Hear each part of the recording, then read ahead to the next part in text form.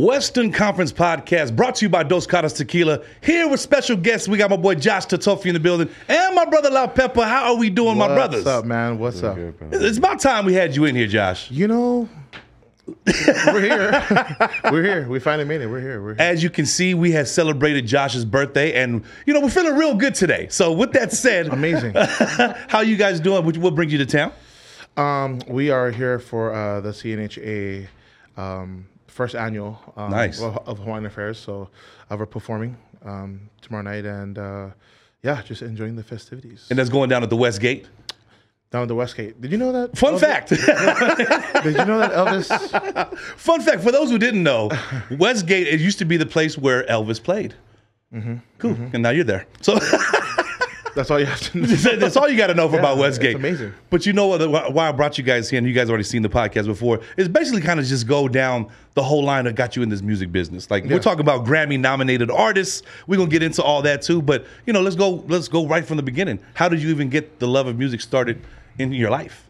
Like a lot of singers, church, definitely the foundation of it. So I sang in church all throughout my childhood, and my dad also played music for the group Capena, of course. Come on, legend right there. So, I just wanted to be like Dad, and I didn't know what that entailed. Yeah. And now we're here, basically, in a super short version. But you can't just kind of oversee, like growing up with Pops being in such a legendary band like Capena. Yeah. How was that kind of like, you already was saying, okay, Pops is a rock star already. Yeah. So how could that kind of resonate to you to say that's something that I wanted to do in my life? Yeah. Again, going back to I just wanted to be like Dad. Yeah. And at the time, I thought everyone's parents was playing music, so I didn't. Not everyone. Right? I didn't think it was a special thing. I thought everyone. There was police officers for dads, firefighters, and my dad was a musician, and I just thought it was another job that a father would have. Yeah. Only as I got older, I seen how cool he was and how special he was as a musician, and and even more, I just want to be like him. Yeah. So, and I kind of do that now, like with my kids. They see me doing shows and stuff like that. They're like, Dad, you don't have like a real job? I'm like, no, that's my job. No, yeah. I have fun. What about you, Laupepa? How did you start with this music game? Same thing. Yeah. Same with Josh. We started off at church. And when I moved from Samoa to LA, I think I was about 11 years old. So 11? 11, yeah. 11, And 12. already into the music game? Yeah, my pops Yeah. was already playing music and, started off in the church and made our way to where we are now. And when you guys were young, was like the music that your fathers were doing, was that the music that you were listening to as kids, or you guys were on your own kind of like frame of music that you guys were doing or listening to at that time? That's funny that you ask, because I was listening to like Boyz II Men, Luther Vandross, and like any Polynesian dad, he thought I had issues, for sure. He'd ask me he's like, well, why are you listening to these slow songs? Like, why, are you okay? Like, are you emotional? I'm just like, nah, Dad, I just love these songs. So you talking about you was listening to like the Baby Faces, the Luthers, and stuff like that too. Baby making. Yeah, the Baby making music, the Love Jones music. Yeah, right. Same thing with you, Peps? Yeah. Yeah. But how did you guys transition into kind of saying, okay, Pops does, reggae and stuff like that too. When did you guys start to have the love for island reggae music? Or just like, what that genre was in general? Well, being that Dad was playing for Capena, that's where I got the island reggae music feel from. But I've always just kind of veered into love song, ballad, just throughout my life. Like the up-tempo island reggae stuff is actually where my comfort. I'm not really comfort.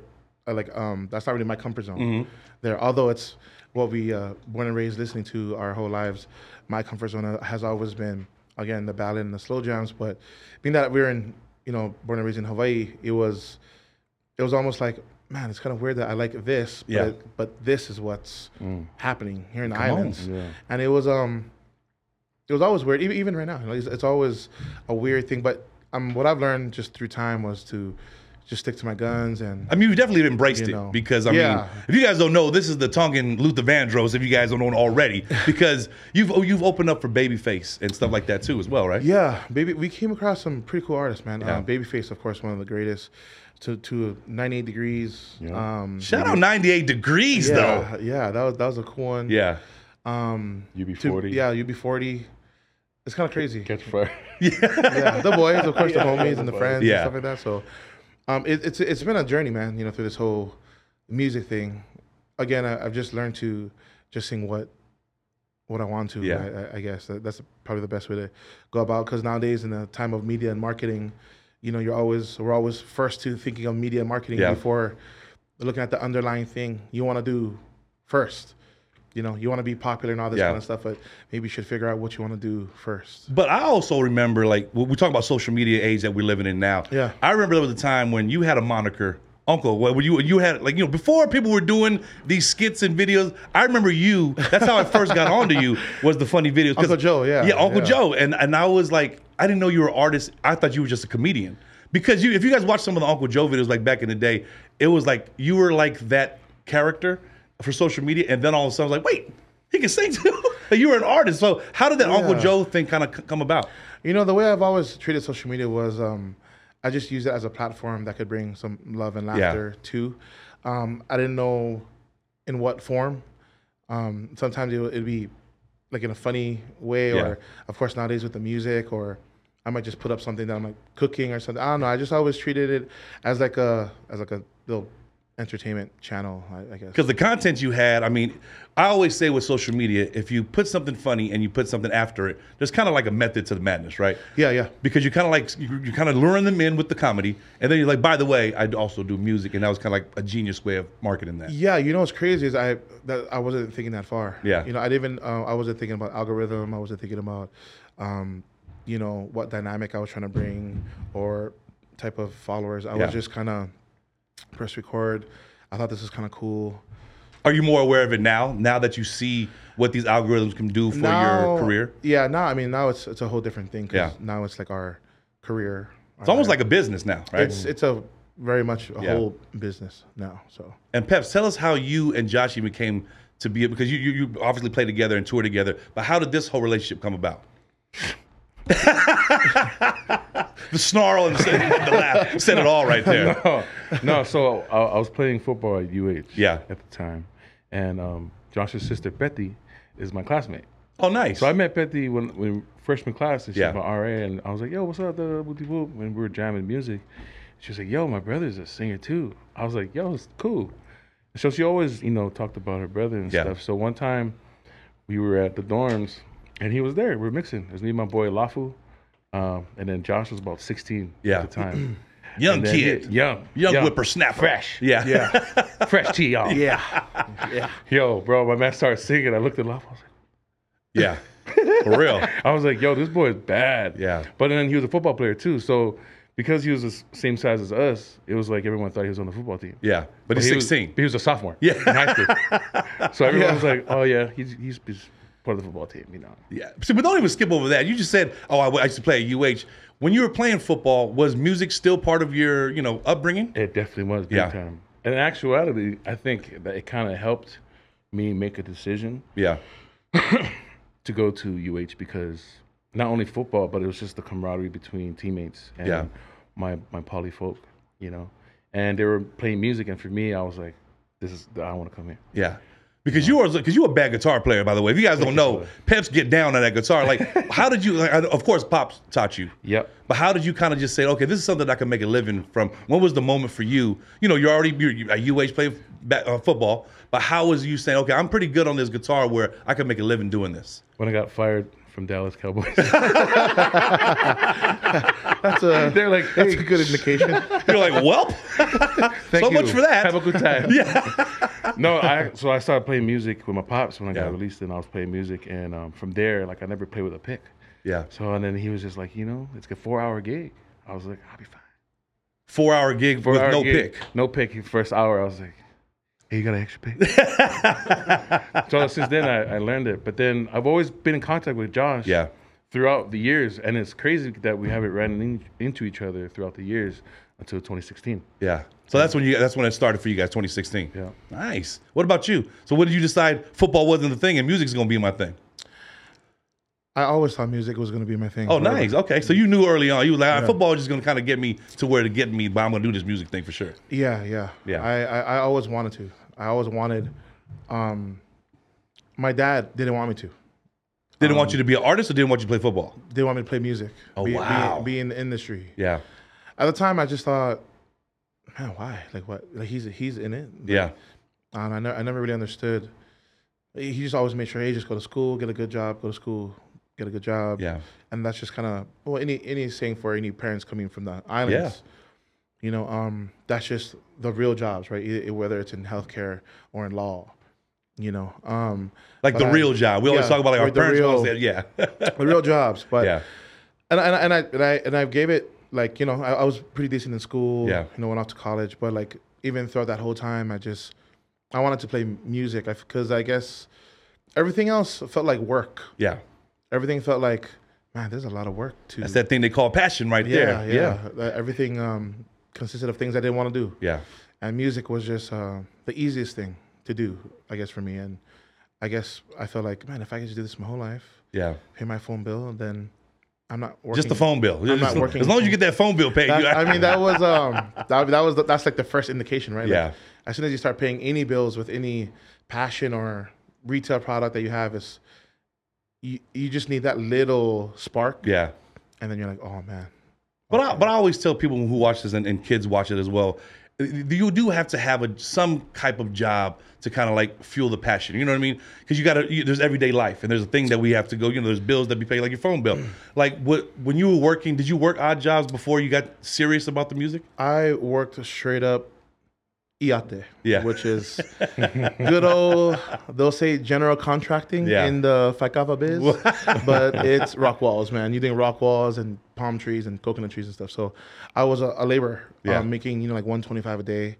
So of course you're right. That job definitely always, even till today. Yeah. You know, there'll be some times where we were in Japan. Yeah. And we had like a 3-hour delay because of the typhoon in Japan, and then we were back on the train, and then we landed and played a 2-hour set, and a lot of times right before I'm about to vent, I think about that shovel. Oh wow! In the sunny day, there's a lot of times. Yeah, you're not wrong, bro. And there's a lot of times I'll vent to him, and right after that, I'll be like, I don't even know why I'm venting. Exactly. I don't know why I'm complaining about this because of the position you're in. I mean, but it does, like you said, it brings you back to the time where you wasn't like successful. You wasn't. No. You had to think about that shovel and the hard work that you had to put through to get to where you're at now. Yeah, and it got to a point where even today, every sunny day, when the sun hits the skin, I'm like, I always think like, man, I used to stand in this thing, man, like 8 hours a day, laboring, just shoveling, just shoveling, so working out, so my little vent before I go to this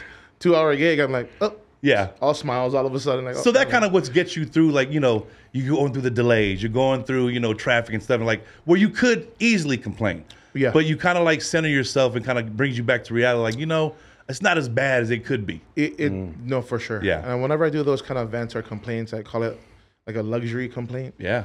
It's a luxury to complain about. Ooh, say it again. About luxury complaint. Yeah, so yeah. So I try not to say it out too much because I don't want to come off like it's, like how we were just saying in the car. It's like, oh man, we just had 3 gigs on Friday, 4 on Saturday, and we're here, but then I spin it back. It's like, or we could not get hired. Yeah, exactly. Come on, or we could not, or no one wants to hire us and not be booked. Yeah, you know what I'm saying. So even when those things come out, I'm just like, oh, I shouldn't have said that. But it's just, I'm kind of glad you said that. Because people watching this, they do have to center themselves, and artists that are coming up in the game right now that are fans of you guys, and just kind of seeing what it takes to get there. Because a lot of these kids today, they think it's easy.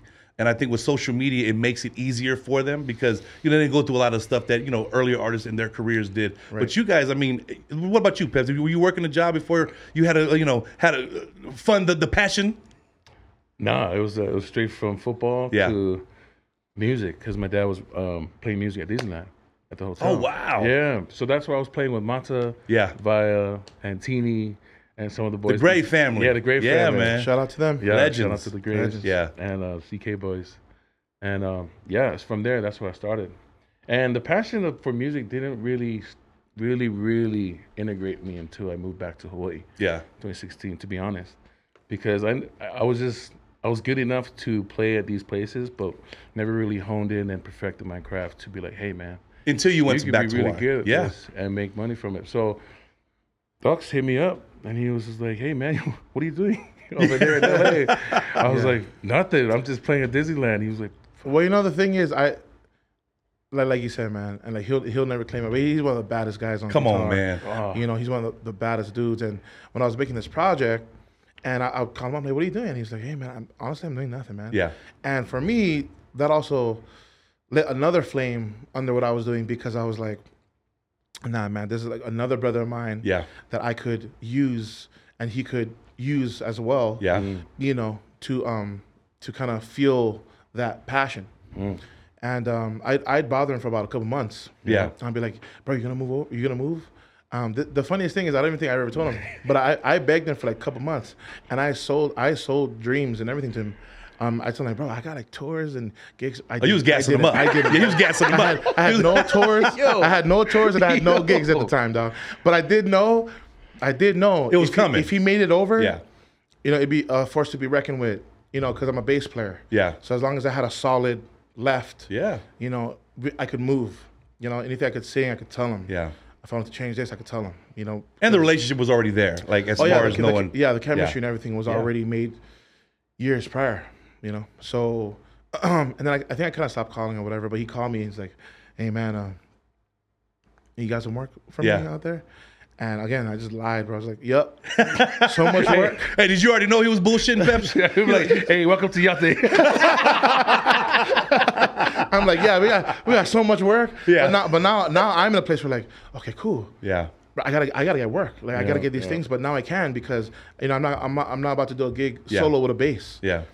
Now that I have a left, it's like, okay, cool. I can book all these gigs, and we'll be fine, because we'll duo. He sings. We both play instruments. It packs a punch. Yeah. Which is exactly what happened. As soon as he moved, he hit the ground running. And what kind of like did it for you to kind of take you to that point to say, hey, Docs, you got some work to like, was there a certain thing? This was more like a trial and error thing for me too, though. Because in my head, I was like, oh, you're good enough to be here. But then Hawaii is a different animal. Yeah. That's a different animal of musicians there, because it's a different kind of sauce. Yeah. Coming from LA, you think everything's R&B, all this and that, all everything in one. Over here in Hawaii, it's more than that. Yeah. Everyone could do what you do, but more. Yeah. And there's more of a pressure, right? There's more of a pressure. And more so, anything you can do on electric, I can do on acoustic. Yeah. But that's my mentality now too. Right. Because I'm like, bruh, I don't need to do what you do in electric. Yeah. I could do the same thing on acoustic. Ooh, go on, talk your shit, Peps. Talk your shit. Let's get it. At me. But then now you move to Hawaii. Now the relationship is there. Now you kind of say, okay, what projects are you guys kind of have already in place to say, okay, songs here, we're going to try to do this and that. How did that all kind of just come together like that? Nothing. Really? So you lied to him. We're starting off great. I just, a couple months before that, I just released Puakiele. Yeah, come on, man. I just released that. Classic. Either I was just about to release it. No, you released it a year before, like 2014. Before. So I just released it, and I guess I was starting to see where my career was going. Yeah. Don't just go there. The Grammy-nominated project, by the way. You can talk your shit too, Josh. This is this is the place to talk it, because that project was nominated for a Grammy. Tell us about that whole thing that came about. Yeah. How did you even get the news, and how was you like? Damn, I'm a Grammy-nominated artist now. So I didn't submit I didn't submit that. My manager Aaron Mikami submitted it. Shout out Aaron. Without telling me. Oh shit. And he called me 3 o'clock in the morning. I guess that's when they announced it. Yeah. From East Coast or whatever. And he said, "Congratulations, you're nominated for a Grammy." And so, we play around all the time. So I'm like, okay, wait, what are you talking about? Yeah. Man? Like, what are you talking about? He's like, bro, I put in your name for a Grammy some months ago. It went for the semifinals, and now you're at the finals. And that year, it was taking place in New York. Yeah, I remember that. So. Was that the same year Boog was nominated too? So you and Boog was out there, and because you was nominated for Best Regional Roots Music Album. Yes. For that project as well. Yeah. So you guys were in New York. Like, tell us about that whole experience, because we've seen it on social media, but for you to be there and experience it, you got to tell us and the viewers how that felt, just being in that realm. I lived and until right now, I live like through my parents' eyes. Man, come on. So.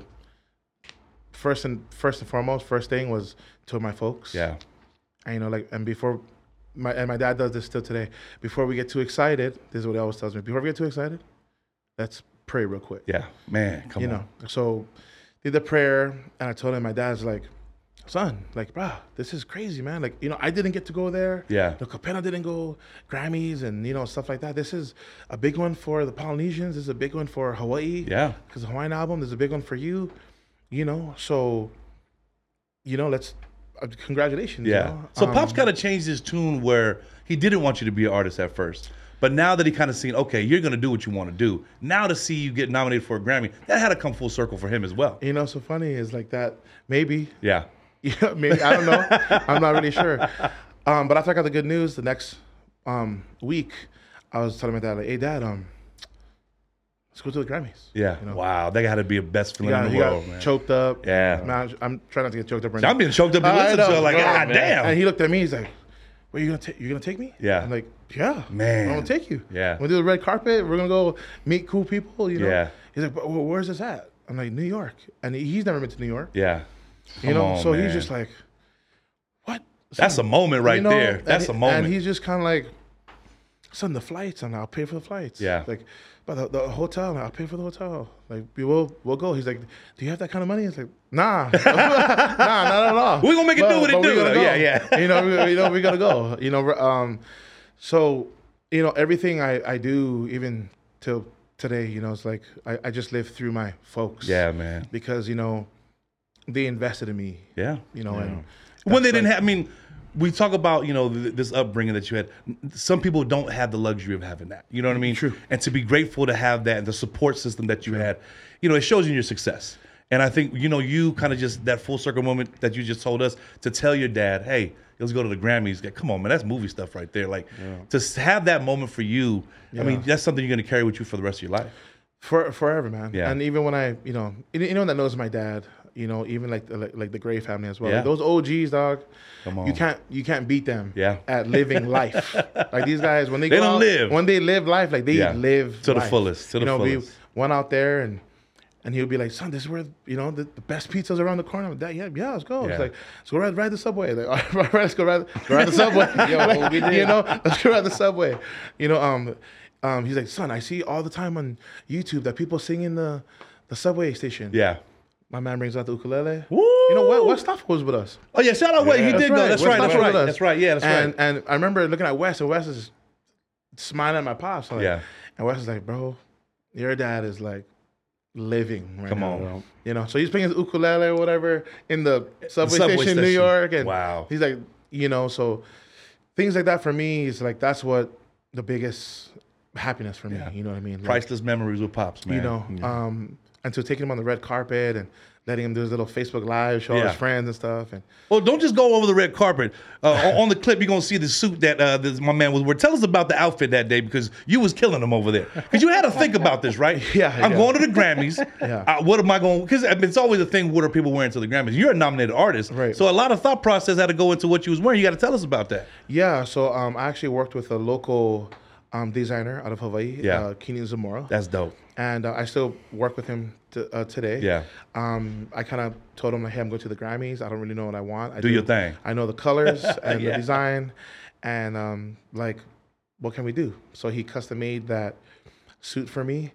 And, the rest was history. That thing was... Come on, man. We're showing the picture right now of you in that suit. But do you walk by that suit, like, today... Like every now and then, it's tucked away in the closet, or you walk over there, that's just the Grammy suit. You know what I mean? Not a lot of us can say that. But do you still have that, where it's visible for you? Yeah, no, it's in a glass frame above my cheetah print. When you walk by, he's got above my cheetah print velour.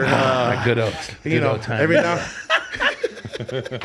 Right there next to the two tigers that you have over there. I don't even know where it is, to be honest. I think it's just hung up somewhere in the closet somewhere over there. And take us through the process when the category comes up and you don't win. Yeah. What's the feeling process there? Is you just happy to be there? Like, you gotta give me, a lot of people I'm just happy to be here. But no, if I say it's me and I'm like, that motherfucker would have been better than me. You know what I mean? What was the thought process when you didn't hear your name? When I didn't win, it wasn't anything like, oh man, because you already won. I didn't win. Yeah. My win was the fact that day my music is paying my phone bill. Yeah, absolutely. That's where the win is for me. I say this all the time, and even when we're on tours, I tell this to the boys all the time. and I laugh and I crack up. I look around. I was like, what's so funny? And I was like, yo, dog, we're not supposed to be here. Yep. I say this all the time. Bro, we're not supposed to be here. Yeah. And I don't mean that in a way where it's like we're undeserving or whatever. Yeah. But it's the fact that because we didn't think we would. We'll take you that far. Or could. Yeah. And so when I say, yo, man, we're not supposed to be here, like, it's because again, our whole thing was to get music to pay our phone bill and, live out our passion. So anything extra after that, which obviously has happened more than 1,000 times. Yeah. I just kind of sit there and like, yo, man, we're not supposed to be here. Come on. This is crazy. Every time. And I'll never get sick of it. Yeah. People ask me all the time. It's like, and the win for that is like, now you're a Grammy name. Now the prices go up. Now it's like, when you were doing bookings before, it's like, okay, yeah, we got Josh to do this. But now I always tell this, with Boog and people that got nominated and just tell you, like, even Common Kings, the prices go up. Right. Because you're a Grammy-nominated artist like that, do you kind of take that with you? And or are you an artist that kind of say, yeah, I am a Grammy-nominated artist, so the price should be that? Is there something you say? Yeah. I mean, the prices got to go up. Yeah. But the humility got to stay the same. Come on, man. Say it again. Oh, Come on. The prices go up, but the humility got to stay the same. And, humility is going to get you farther than work and talent. Yeah. The way you treat people, the way you love people through your gigs and stuff like that. Like, I try to preach about the accolades, but not too much, because I don't want the kids thinking that this is the only way. Yeah, you got to humble yourself. That's the only way to get your prices up too. Yeah. Is through the accolades. Yeah, it's something that it'll be good on paper, but the best way to get your prices up is if the people choose to do that for you. And they see that the work that you put in, you know what I mean? Where, some people, I mean, not all people, but some people are like served with a silver spoon where it's kind of given to them. It feels a lot better when you worked for it and you see the fruits of your labor. You know what I mean? Yeah. Absolutely. So it's like you have to do the business part, but the humility part, the being a people's person, like that part has to stay. Yeah. And that's kind of something I've always looked at from Dad with Capenna and stuff, no matter how much gigs they did. Feej is another one. Shout out to Feej. Shout out our brother Feej, man. Another one is Israel Kamaka Bivole. Come on, brother Iz. These guys they give their time. Yeah. And one thing Israel Kamaka Bivole said when he got asked, like, man, I noticed you sign your whole name on everything. And he goes, what's crazy is I bet a lot of these guys probably save one of their bills to come and watch me. I think so. Wow. I think a lot of these guys flew in from other places to come and watch me. The least I can do is write my whole name. Yeah. Man. And it's things like that I'm just like, yeah. And take us back to your upbringing, like being raised with, being around the legends like Feej and Brother Is. Like, was it pressure on you kind of saying, okay, the bar is set, you know what I mean? Because you've seen, your dad and Capenna and you see, Brother Is and you see Feej. Like, what was like, it has to be intimidating to you to say, I could be at that level one day or not. How was that thought process? The only worry that I had growing up from people like Feej and my dad was making sure that I became the man that they wanted me to become. Yeah. For them, their work pays off if I become what they set me out to be. Come on. Feej did this so we can sing these things, so we can perform a love song like Sosefina and then do an island reggae song. Capenna would do a Tahitian song and then do an island reggae song and then do another Fijian song. So my whole work, and even till right now, is to make sure that I became the dream that they spoke of. Yeah. For us. So I just try to be that confirmation. Yeah. So that when I perform and they watch, they know that their work is paid off. Yeah. It's like, this is exactly why I did what I did. This is Josh is the kind of artist that we were hoping that we would get out of the work that we paved, So that's the only pressure. Yeah. Other than that, the only bad thing is being the son of Capenna, I wasn't allowed to suck. Yeah. and I tell people that all the time. Yeah. I mean, but you think about this, right?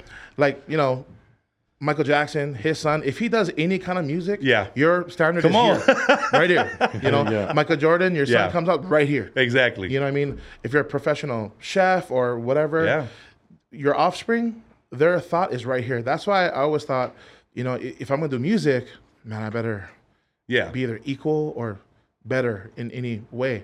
If not, don't touch it. And why do it? Yeah, don't touch it. And that's the pressure, I guess. Man. Because if you're a newbie, they don't expect nothing from you. Yeah. So just imagine when you give them that shock You know, so it's harder to shock someone when you're an offspring of a person that shocks them Yeah. all the time. Because there's so many more eyes on you. Exactly. Now, Call you know that what I mean? shock value. Shock value. Shock see? value. Right. I heard that before once. I heard that. He's Couple saying times. shit. I mean, You know, Elvis. so we talk about that too, but we're talking. Oh, Peppa, we'll go over to you because it's crazy where you see how your dad was a musician, and you know now you see the success that Josh had, and you guys are starting to link up. How do you kind of say what my position, what my role is now that you're a part of what Josh is doing? I already knew when the bro asked me. Yeah. I'm gonna be the best second or left Yeah. of him to promote the vision that the bro has. And not only that is that my homie hit me up. He was like, "Hey, you want to jam with me?" I'm like, Yeah. "Hell yeah, Come on. of course." And then once we out there, the swag is out there too. The swag is a little different when you're singing Hawaiian music. Yeah. And you see a bunch of 3 big ass cats walking through with black shirts and gold chains and sunglasses. Yeah. They're like, "Y'all rappers?" "Oh no, you sing Hawaiian music." Yeah, esophagus, like a feather, you know, soft and The shock smooth. value, man. The shock The value. shock value is everything, right? Because know. they're shocked to even say, wait, to hear a voice like that come out of you. Yeah. And just the things that you just go on tour. Tell us about how this whole, you almost have like a cult following in Japan. How did that even come about? Because you like in Japan like every year almost. Yeah. So tell me how that whole thing was like, okay, I'm going to Japan to tour. To like, I was like, how? Because me watching social media was like, damn, Josh is big in Japan. Yeah, so I mean, so the Hawaiian music industry has been invested in Japan for decades. Yeah. You know, they've been doing work in that area forever. Yeah. I believe there's over 1 million hula dancers in Japan. Oh, in Japan? Yeah, in Japan. That certain kumus from Hawaii would go there and teach them certain songs. Yeah. And once Puakela came out, they just started teaching a lot of the mele, aka songs, on the album, and they became super popular. Yeah. Which we're super blessed. You know, I always tell people all the time, you know, even if you release 10 songs, if you have one smash, it's a good album. Come on. One good song is a good album. So the fact that we got like 4 or 5 really good songs out of that one, that was hula-able. Yeah. They taught that out there. It became a smash almost instantly because a lot of the kumuhulas. Yeah. Because they're the ones that teach it out there. You know, so shout out to all the kumuhulas that teach my mele. Like without them, literally, we wouldn't be in Japan. Yeah. And till today, you know, they're so great. Release another song, they'll go out and teach it. And that's kind of how it works for the Hawaiian music industry. Japan is probably the main place they would do a tour. Yeah, their main place they would tour. So, was that the thought process going into the project, saying, okay, when you're doing these songs and you're putting the album together and you're putting, in order of what you want to do, was that the thought process for you to say, okay, this is what I want to write it for, this is how I want to do it, so that they can teach, or was it a whole different thought process? You know, like I tell people all the time when it comes to making their decisions, to not make it based off of a what if. Yeah. Because those are like a what if. Exactly. Because that's like they might teach it, they might not teach it. You know, so you got to go you got to go closer to what you're trying to do. So my main thing was to make beautiful Hawaiian music. That was just the underlying thing. If it got to Japan, great. But if it didn't, okay. My main thing as an artist is to make sure I create beautiful Hawaiian music. And I wanted hula dancers to feel a certain way when they heard me sing it. My whole thought process on Puakele was I was trying to get Luther Vandross, R&B through hula, so that the Hawaiian music can go into their hands. Yeah. So that hula dancers can feel differently. You know, they feel differently from different songs, different tone of voices and whatnot. I wanted to make it like every time they danced to one of my songs, they felt like enraptured in my voice. Like they just was like caressed in it. Jesus. You feel caressed right now? Right now. I just got enraptured just now. just now. I was like, I'm enraptured right now from what you're saying. I'm about to dance. And then I kind of like punched him like he was hugging me. I was like, oh, guys. But how do you kind of stick to your guns? Okay, you kind of just say the decision has to be made. Yeah. I'm going to be a Hawaiian music singer. Or you could be, I'm R&B, island reggae. There's so many different genres where you could have went, especially with your voice. But how did you kind of say, no, this is what I'm going to do? You know, I guess, one of my favorite sayings is in order to get something you never got, you got to do something you never did. And Hawaiian music was... enraptured. And Hawaiian music was something I thought was super far. Yeah. Quick little story. It was actually Aloha Deliri, rest in love, family friend from Kaneohe. Yeah. She saw me. I went up to one bar one night, and one of my friends were playing Hawaiian music, and they got me to go up, and I was like, bro, I only know like one Hawaiian song, like by heart. And they're like, okay, just sing that one. So I sang Lei Ho'ohena from Walden Kekaoha, not knowing that that's not really a song that you just go up and sing. Yeah.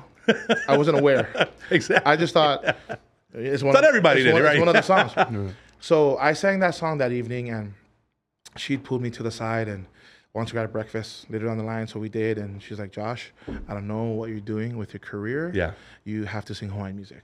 Wow. And so I'm like, oh, auntie, yeah. I don't have the knowledge. You're like, about that. Yeah. I don't have the knowledge. I don't have the history is not correct. Where all my knowledge and everything. Yeah. All mea Hawaii. And she was like, we can teach you that. Yeah. Oh, wow. We can't teach your voice. Come on. She's like, us, Hawaii, that's what we need, I think so. Yeah. He's like, I think we need your voice. And for me, I'm like, oh man, at that time I'm touring with the boys, with Boog and Maoli, so it's like it's a different, way different scene. Come on. So, she actually ended up passing within the next couple of weeks, and we didn't get to really finish. From that breakfast and conversation? Yeah, we didn't get to really finish or whatever. I go to her funeral, pay my respects, and all her daughters, Keola, Kapua, 3 of them, they come and like, hey, I don't know the convo, whatever you had with mom, but she was very adamant that we made sure that you sang Hawaiian music. Oh, wow. So she went home and kind of told about that conversation. So I'm like, no, don't do that to me, man. Oh, like, no pressure. No pressure. I'm like, don't do that to me. Yeah. At the funeral too, jeez. Yeah, So then now I'm over there just chilling. Yeah. I'm there with my engineer, Kapena de Lima. And I told him about what happened or whatever. Yeah. And so he turns around and he goes, okay, bro, you know that your whole favorite saying, whatever, same thing. Like, in order to get something you never got, you do something you never done. He goes, let's get R&B and we'll go do Hawaiian music. Wow. And so I was like, wait. It kind of mixed the genres, right? Yeah. Okay. I'm like, wait, bro, that stuff doesn't fly. Come on. I was telling him, I'm like, that doesn't fly. And it's not accepted. You know what I mean? At that point. I'm like, statistically, it doesn't fly, man. Yeah. Look around, go listen around. And he was the one that was like, I know, exactly. Wow. It's not around. It's not around. And no one's done it. Yeah. And so our guinea pig song was Puakiele. Yeah. Come on. And when that first song came out, my life changed forever. Man. Like this, just like this. Just wow. You kind of take that conversation as the turning point. I mean, now that I'm hearing the story, where it's like you could just say, oh yeah, no, thanks. We always have conversations with aunties, but then that happens where she passes, and then the daughters come. Like it was an ongoing push at me, and even to be honest, and even for me at that career, I didn't know. Yeah. It's a blessing and a curse to be in a melting pot of music in Hawaii because there's so much different avenues. Yeah. I just didn't know what I was supposed to. I guess I was waiting for God to tell me, like, hey, let's do this. Yeah. And then go from there. So I was like, okay, screw it. Yeah. Let's give it on Puakiele and just see what happens. If everyone hates it, okay, cool. We're pulling back and we gotta go back to the drawing board. But they ended up. So what happened was when Puakiele came out, it was on the radio everywhere, but I wasn't hearing the talk. I wasn't hearing what was going on. You didn't hear what the feedback was. Until the critics. Until one day. Literally one day on Facebook, one of my mentors, Kaylee Rachel, the legend himself. Yeah. He goes on Facebook and writes, I don't know who this kid is that sings Puakiele. I don't know if he's Hawaiian. I don't know if he's Tongan. But if this is what Hawaiian music is going to sound like for years to come, I'm a fan. Let's go. And so as soon as confirmation right there. As soon as he let everyone know he was a fan, because everyone looks at him as a he's a mentor. He's a Hawaiian practitioner. Everyone kind of got the green light and was like, we freaking love this guy. But see, if you don't get that confirmation, you don't get that. You know what's it going to be? to see where everyone was like that comment on Facebook, just kind of like, okay, now it's cool to do it, you know, because we had somebody to make sure I kind of give his okay. Yeah. But if that doesn't happen, like you're kind of like, man, did I do it? Like you're not hearing what the critics are saying. Yeah. But to get that confirmation is like, you know, in our demographic, I always say it all the time, we're our worst critics. You know what I mean? Yeah. It's always our own people that kind of just put us up on, you know, under a microscope. And especially for you to be in a genre like where it's tough to say, I'm going to kind of like mix the R&B and the Hawaiian music where it could have went either way. That comment could have been like, who is this kid? And go left. No, for sure. No, for sure. But to kind of get that, like as you were reading, you were like, oh, where's this going? No, for sure. It was a gamble. And even till today, when I do Hawaiian music, I'm very much always learning as I go, because it's one of those things that you should learn as you go. Yeah, you don't want to mess it up too, because they'll tell you that you messed it up. Yeah, for sure. For sure. And I've had so much great help throughout the years in correcting different things in my phrasing or olelo or, you know, things like that. But they've been so supportive, man. The whole Hawaiian music industry, you know, all the locals, man. I get so much love back at home, man, and it's always great for me. That's why whenever even Mata and the boys, like, yo, when you touring the States, it's like, actually, I love playing over here. Yeah. You know, I just love being at home. And they're like, oh, but you got to come on. Like, so we're doing stuff like that. But everyone at home has, you know, taken me in and just, you know, loved me up, man, which is so amazing to see, because they did the same thing. They took a chance on my dad and his brother. Yeah. In Kapena. You know, 2 Tongans and one white Hawaiian guy in the middle, Porogi. And, you know, so the stories are, you know, it's crazy to tell them. And to kind of just say, like, you're part of that lineage now, and you're part of this, you know, history of Hawaiian music, where you fall in a place where it started with Pops and Kapena and, you know, the legends before them. But now it comes full circle where you're in the social medias where we talk about, like, the accolades, right? Yeah. With Pops not being able to have the Grammy, you know, we're talking about the legends like Fiji and all them, where I feel like they didn't have the resources that we have now to draw the awareness. So, like, you know, where you're in front of everybody, the platform. So do you kind of like find yourself saying, okay, we got to use these tools to our advantage, and not to just, you know, like not use, because I always say Instagram could be used the wrong way. I've used it the wrong ways a couple times, but that's neither here nor there. That's a little beauty hands. But besides that, Cisco's on live again. He's on live again. Love John. I don't know, we're here. We're live again. But do you kind of just say, okay, I'm going to use this tool that Pops didn't have, that, you know, Fiji really didn't have at the time, and use it to your advantage where we're doing it? Like, we're talking about, shout out my boy Antonio over here, that, you know, kind of a fixture in this, an expert in this social media world. How are you using that and saying, okay, they didn't have this tool, now I'm going to use it? I love and hate social media, of course. Come on, say it. That's exactly what I wanted you to say. Like everybody else. Yeah. But it is a platform that we should use, man, because it gets to everyone the quickest. Yeah. I mean, how much people are reading newspapers in the morning, and how much people are scrolling in the morning. Come on. You know, by the thousands are scrolling. Yeah. So as long as we use it the right way, you know, it'll be well. It's always, again, love-hate relationship. Some days I have a lot more fun with social media. Sometimes I'm just like, I don't want to do nothing with social media. You know, I just always try to get people to make sure that they use it in a manner that it's not personal. Yeah. I think that's the problem with social media, is that a lot of people use it. Well, now you have to be more aware of what you post now. I mean, now you're under the microscope because you have the platform now. Yeah. And when you are successful, you do get those eyes that kind of say, watching every move. So if you do something that you thought was funny, people could take offense to it because there's more eyes on it. Like, how do you kind of say, do you post something like, oh, I probably shouldn't have did that? Now, are you second guessing, you know, what you post every now and then, or just knowing that people are going to watch your feed or your story? You know, for the most part, I'm really good with my social media. Yeah. Yeah. That's why I didn't post you hanging upside down from nothing. Cut. That's why I didn't post you standing on the machine yesterday. Right. What an asshole. Cut. Well, speaking of social media, Laupepa, let's go over to you. Son of a bitch. It reminds me of a quote. You know,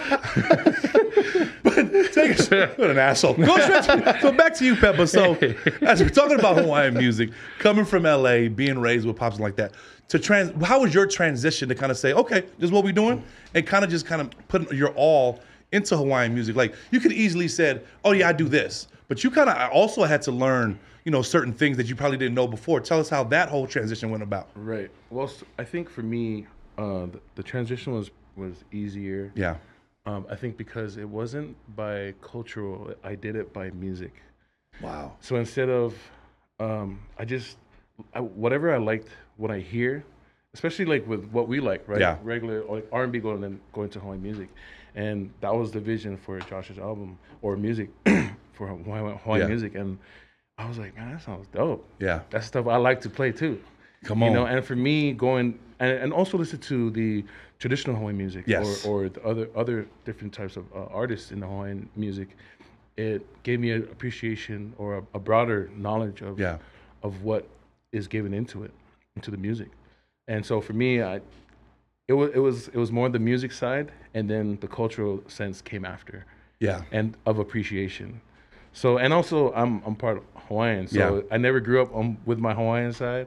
So, it's made you dive into it a little bit more, right? It was cool, and it kind of gave some pride from my Hawaiian blood because I grew up in Samoa, and I'm predominantly Samoan. Yeah. So, I'm very proud. Shout out to the boys, man.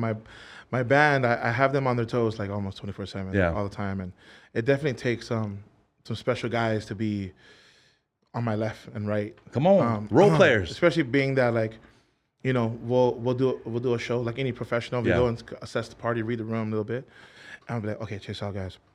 We're gonna do this Hawaiian song, but we're gonna do the island reggae song right after, and then we'll do Tennessee whiskey. Bring them back to You're the Best Thing. Hit them with the Luther. Come back with Chris Stapleton.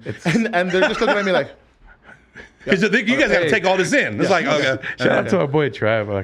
Shout out Trav, man. Shout out to our boy Trav. So I feel like that's another reason why, we're busy majority of the time, and mixed with the originals and all that kind of stuff. We have a blast. I have a blast on stage all the time. I look to my left, I crack up.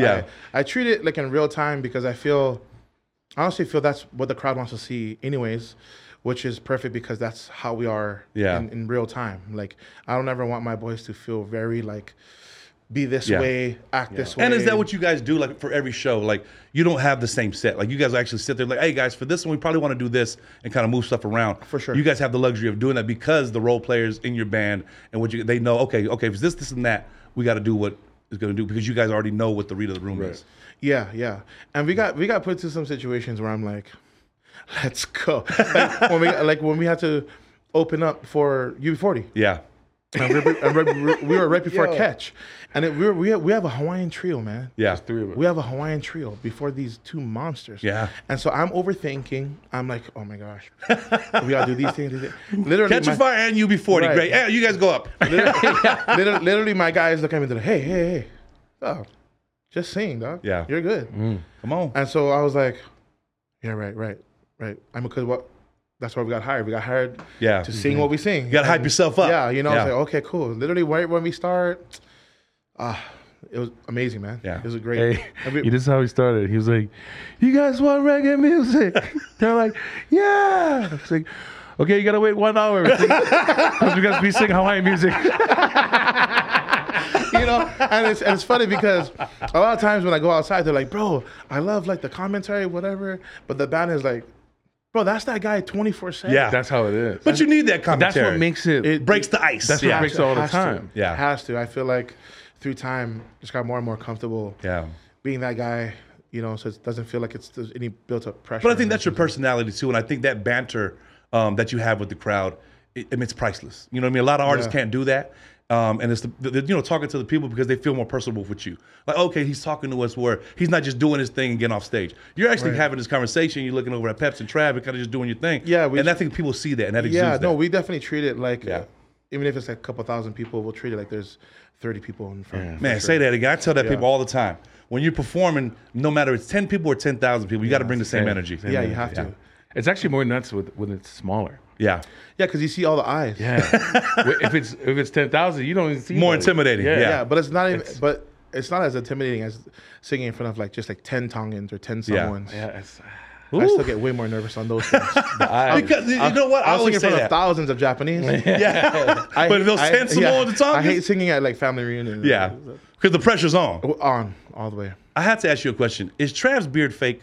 Nope. Because his thing's so crisp, bro. Where it's like he must get a lineup every day. I was just about to tell him, hey Trav, hey, You gotta stop doing that, dog. He has the best hair. You started to, bro, it like lays down perfectly on his beard. Yeah, like you started to make me look bad, dog. I don't get lined up. Bro, this guy gets lined up like twice a week, dog. No, he has to. Because every time I see Trev, I said, look, old crispy Trav over here. No, every time. Yeah, good old Coco Crisp over there. Every time. Yes. Before we get up out of here, we talk about Dos Caras, that's two faces. People know the first phase of Josh Tatofi. What's the second phase that people may not know? Sorry, what is the question?